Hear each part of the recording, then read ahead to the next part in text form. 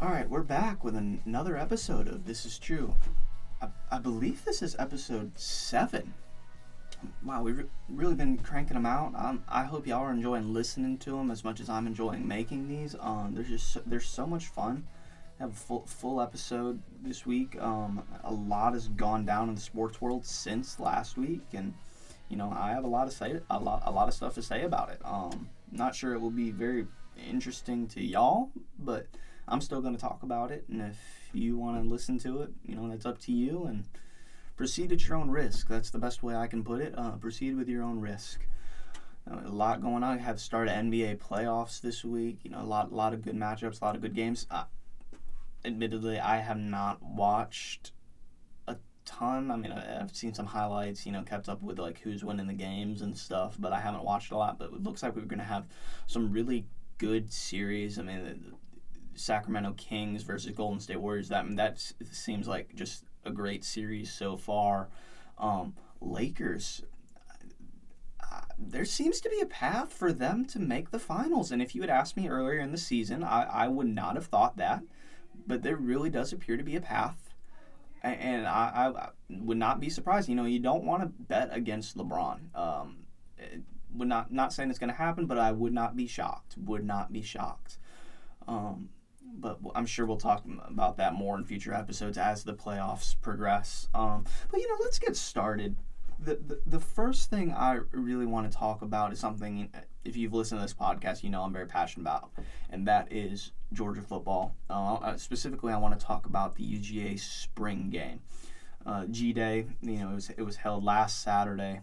I was going to go. I was planning on going, but then just some stuff came up and wasn't able to go. But it was a great game. The red squad beat the black squad. Not that it matters, but, they won 31-26. I mean, once again, it doesn't really matter. It's a glorified practice.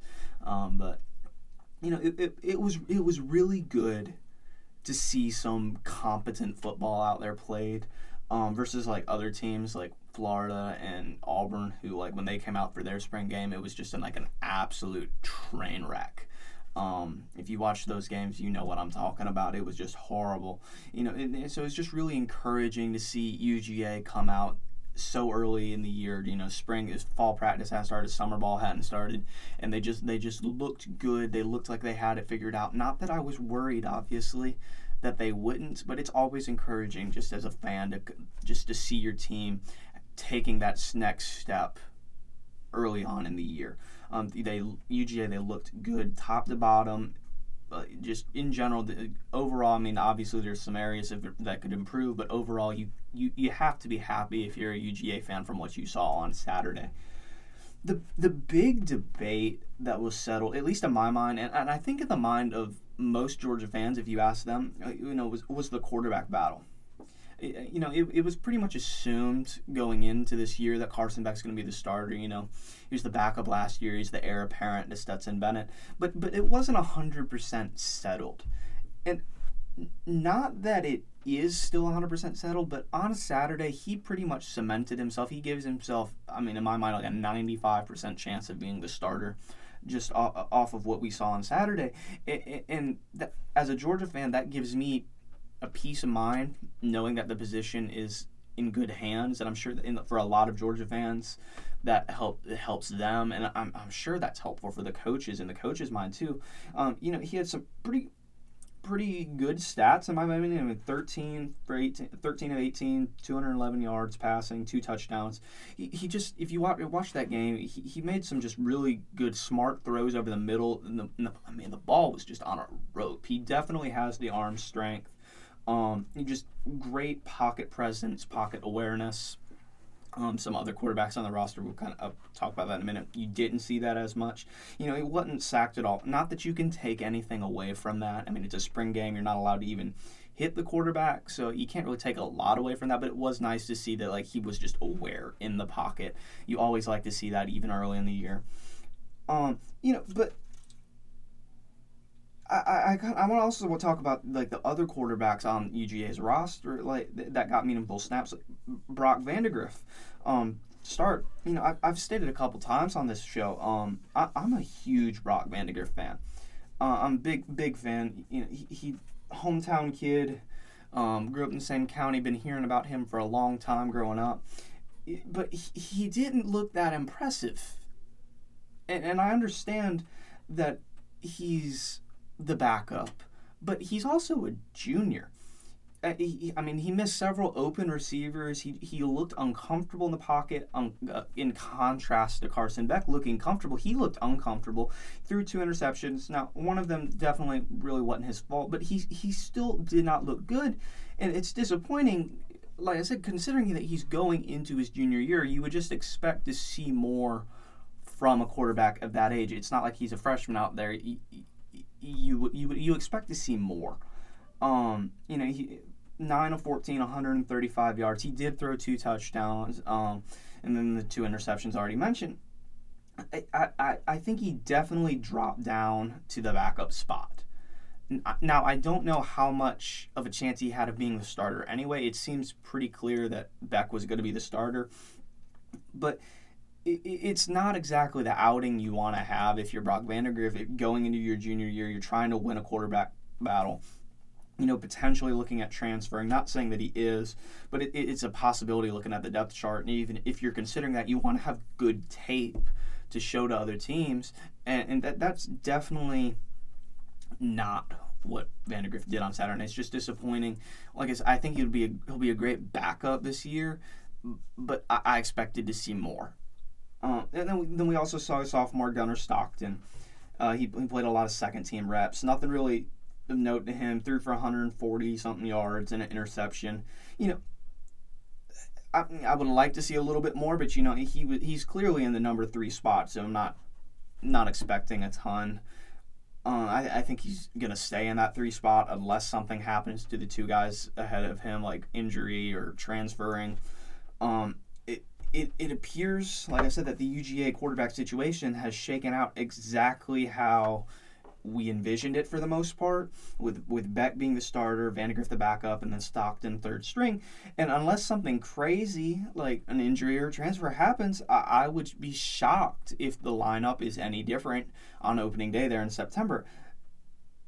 And as a fan, as a Georgia fan, as a football fan, I'm perfectly happy with that. I want to see the best player play. I don't like nepotism, anything like that. And in my mind, from what I've seen, the best players are playing. And as a Georgia fan, as a football fan, I'm happy with that.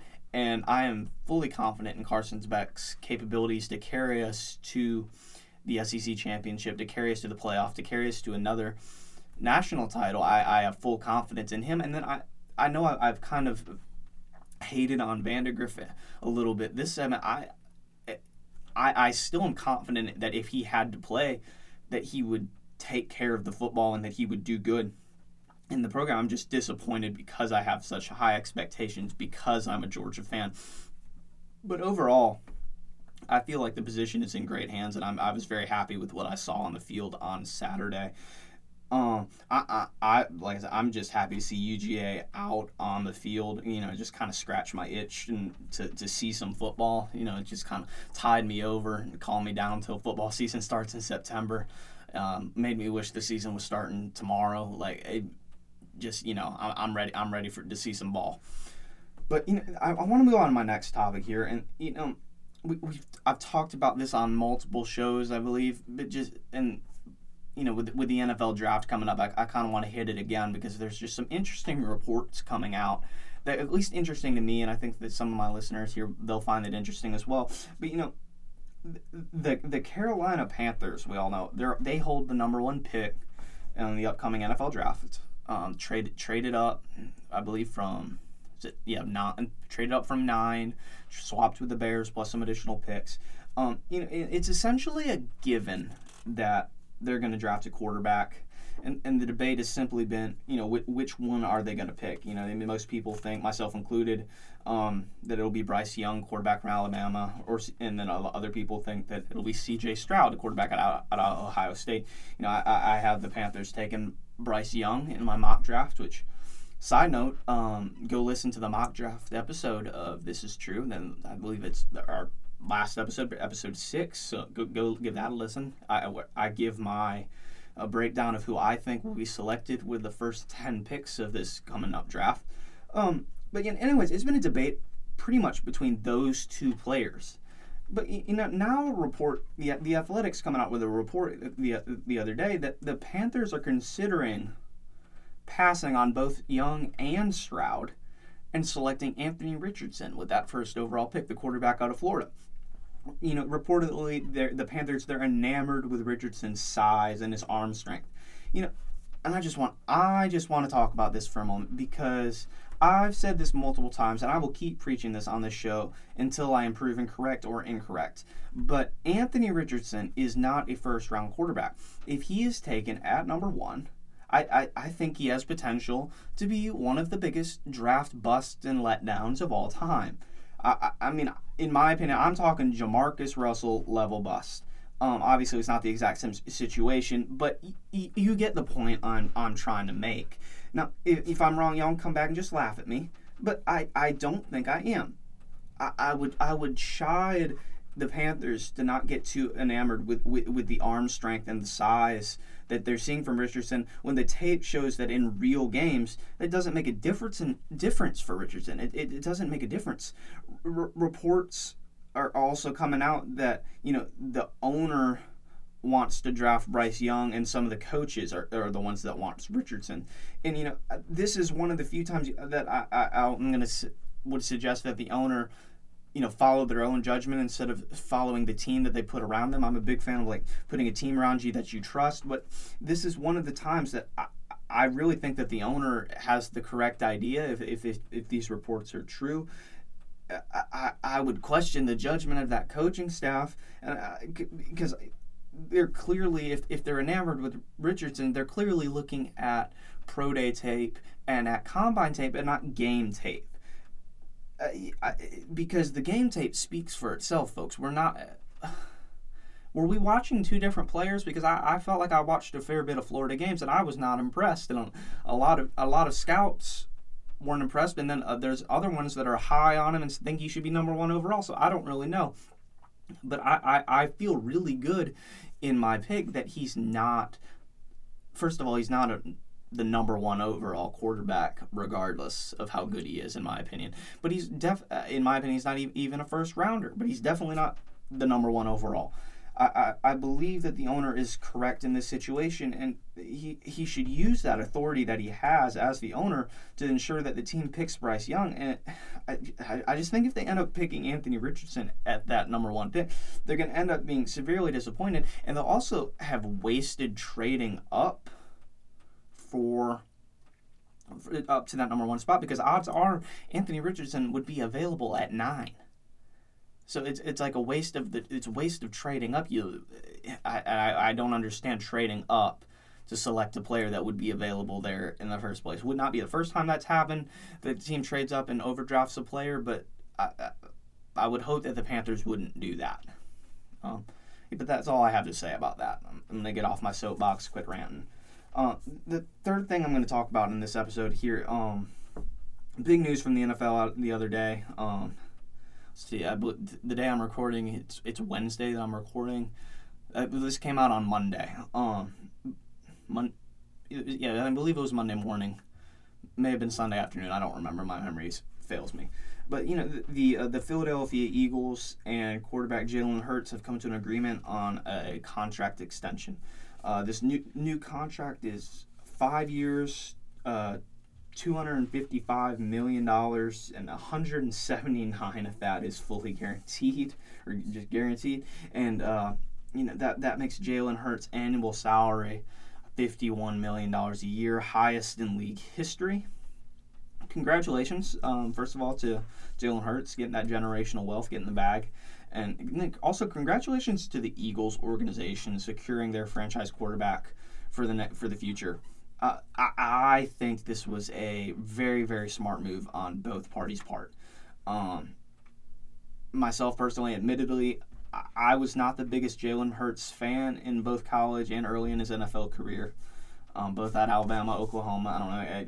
thought he was cut out more to be a running back than a quarterback. And if you saw him in college, that is, until he got to Oklahoma, where Lincoln Riley got a hold of him and kind of made him a better thrower of the football, he really was not that great of a thrower, but he really put in the work.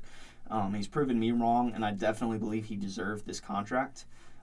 He got a large chunk of it guaranteed, as I already said, but it's great for him. Gives him security. Great move on his part. He was also able to negotiate a trade clause, which added to his security. It's also the first no-trade clause that the Eagles organization has ever given out. So, a lot of firsts. On the Eagles side of the ball, they lock up the position, and they did so before Lamar Jackson and some of these other young quarterbacks like Joe Burrow and Justin Herbert, before they got their new contracts and reset the market. So they're able to kind of get a discounted value. They were able to negotiate this contract on their own terms without having the bar already have been reset by those other quarterbacks. And they came out with a number that benefited both parties. And I think other teams could take a lesson from this. I'm looking at you, Baltimore Ravens and Lamar Jackson. There was no drama about this deal between the Eagles and Hurts. Neither side pitching fits about both sides. They just negotiated on a deal, made the deal work, and came to a positive outcome for both sides. And I think this sets up the Philadelphia Eagles and Jalen Hurts for success in the upcoming seasons, as they have the roster to continue competing for Super Bowls. They already have that built. They have Jalen in place, securing the most important position, and it also that also tells other players on the roster and free agents that the Eagles organization takes winning seriously, and they're willing to pay you. That speaks volumes to other players. I mean, look at the flip side of this for Baltimore. If you're a free agent or a player coming up for a new contract on that team, do you really want to go play for Baltimore? Do you want to sign a new contract with Baltimore? Probably not. Because they've shown that even if you give your all on the field, even if you win an MVP, take them to the playoffs, they're still not going to pay you what you think they're worth. Now, obviously, as I've previously highlighted, a lot of this blame needs to fall on Lamar. But some of this blame needs to go to Baltimore, because they've done a very poor job throughout this whole situation in showing that they care about players and care about winning.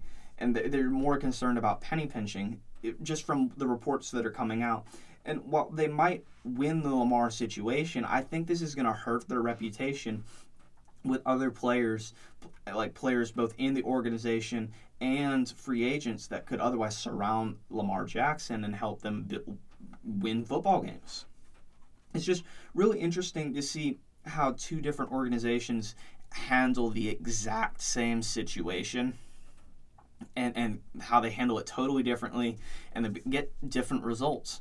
And another report is coming out that Baltimore essentially offered Lamar Jackson the same deal that Jalen Hurts was offered by the Philadelphia Eagles, and that Lamar turned it down. And if that is true, I think that is a really bad look for Lamar, especially since Jalen accepted the deal, and especially since they essentially have the same career up to this point. One of them has been to a Super Bowl. The other one's won an MVP. They've both had both had two pretty good seasons. One of them has dealt with more significant injuries, but they're essentially the same career, and it just looks really, really bad for Lamar. And if I was him, I'd be calling Baltimore right now and be like, hey, I want the exact same deal that Philadelphia just gave to Jalen Hurts, and I'll send it over today and I'll sign it. And if I was Baltimore, I'd be calling Lamar and be like, hey, we'll give you the exact same deal, which apparently they already did. And I believe that's a good deal. It's a team-friendly deal. It's a deal that will help both parties and help. I think the Philadelphia Eagles are going to be very successful with this signing of Jalen Hurts. I think it sets them up well for the future. And Baltimore and Lamar should be taking notes about how they could build their team in the same way. That's going to be the end of this episode of This Is True. Please follow us on Spotify, follow us on Instagram. Let us know what you think of the episodes in the comments on there. I know there's been some audio quality issues varying from episode to episode. I'm really trying to get that fixed. I'm so sorry. I'm hoping that this episode is a lot better, trying to build some consistency. I'm I'm going to admit I'm not an expert on this, so I'm kind of figuring this out as I go. So I'm hoping that it's getting better, and if not, I'm so sorry, and I'm really trying. And we'll see you next time. I'm Isaiah Sanders, and this has been This Is True.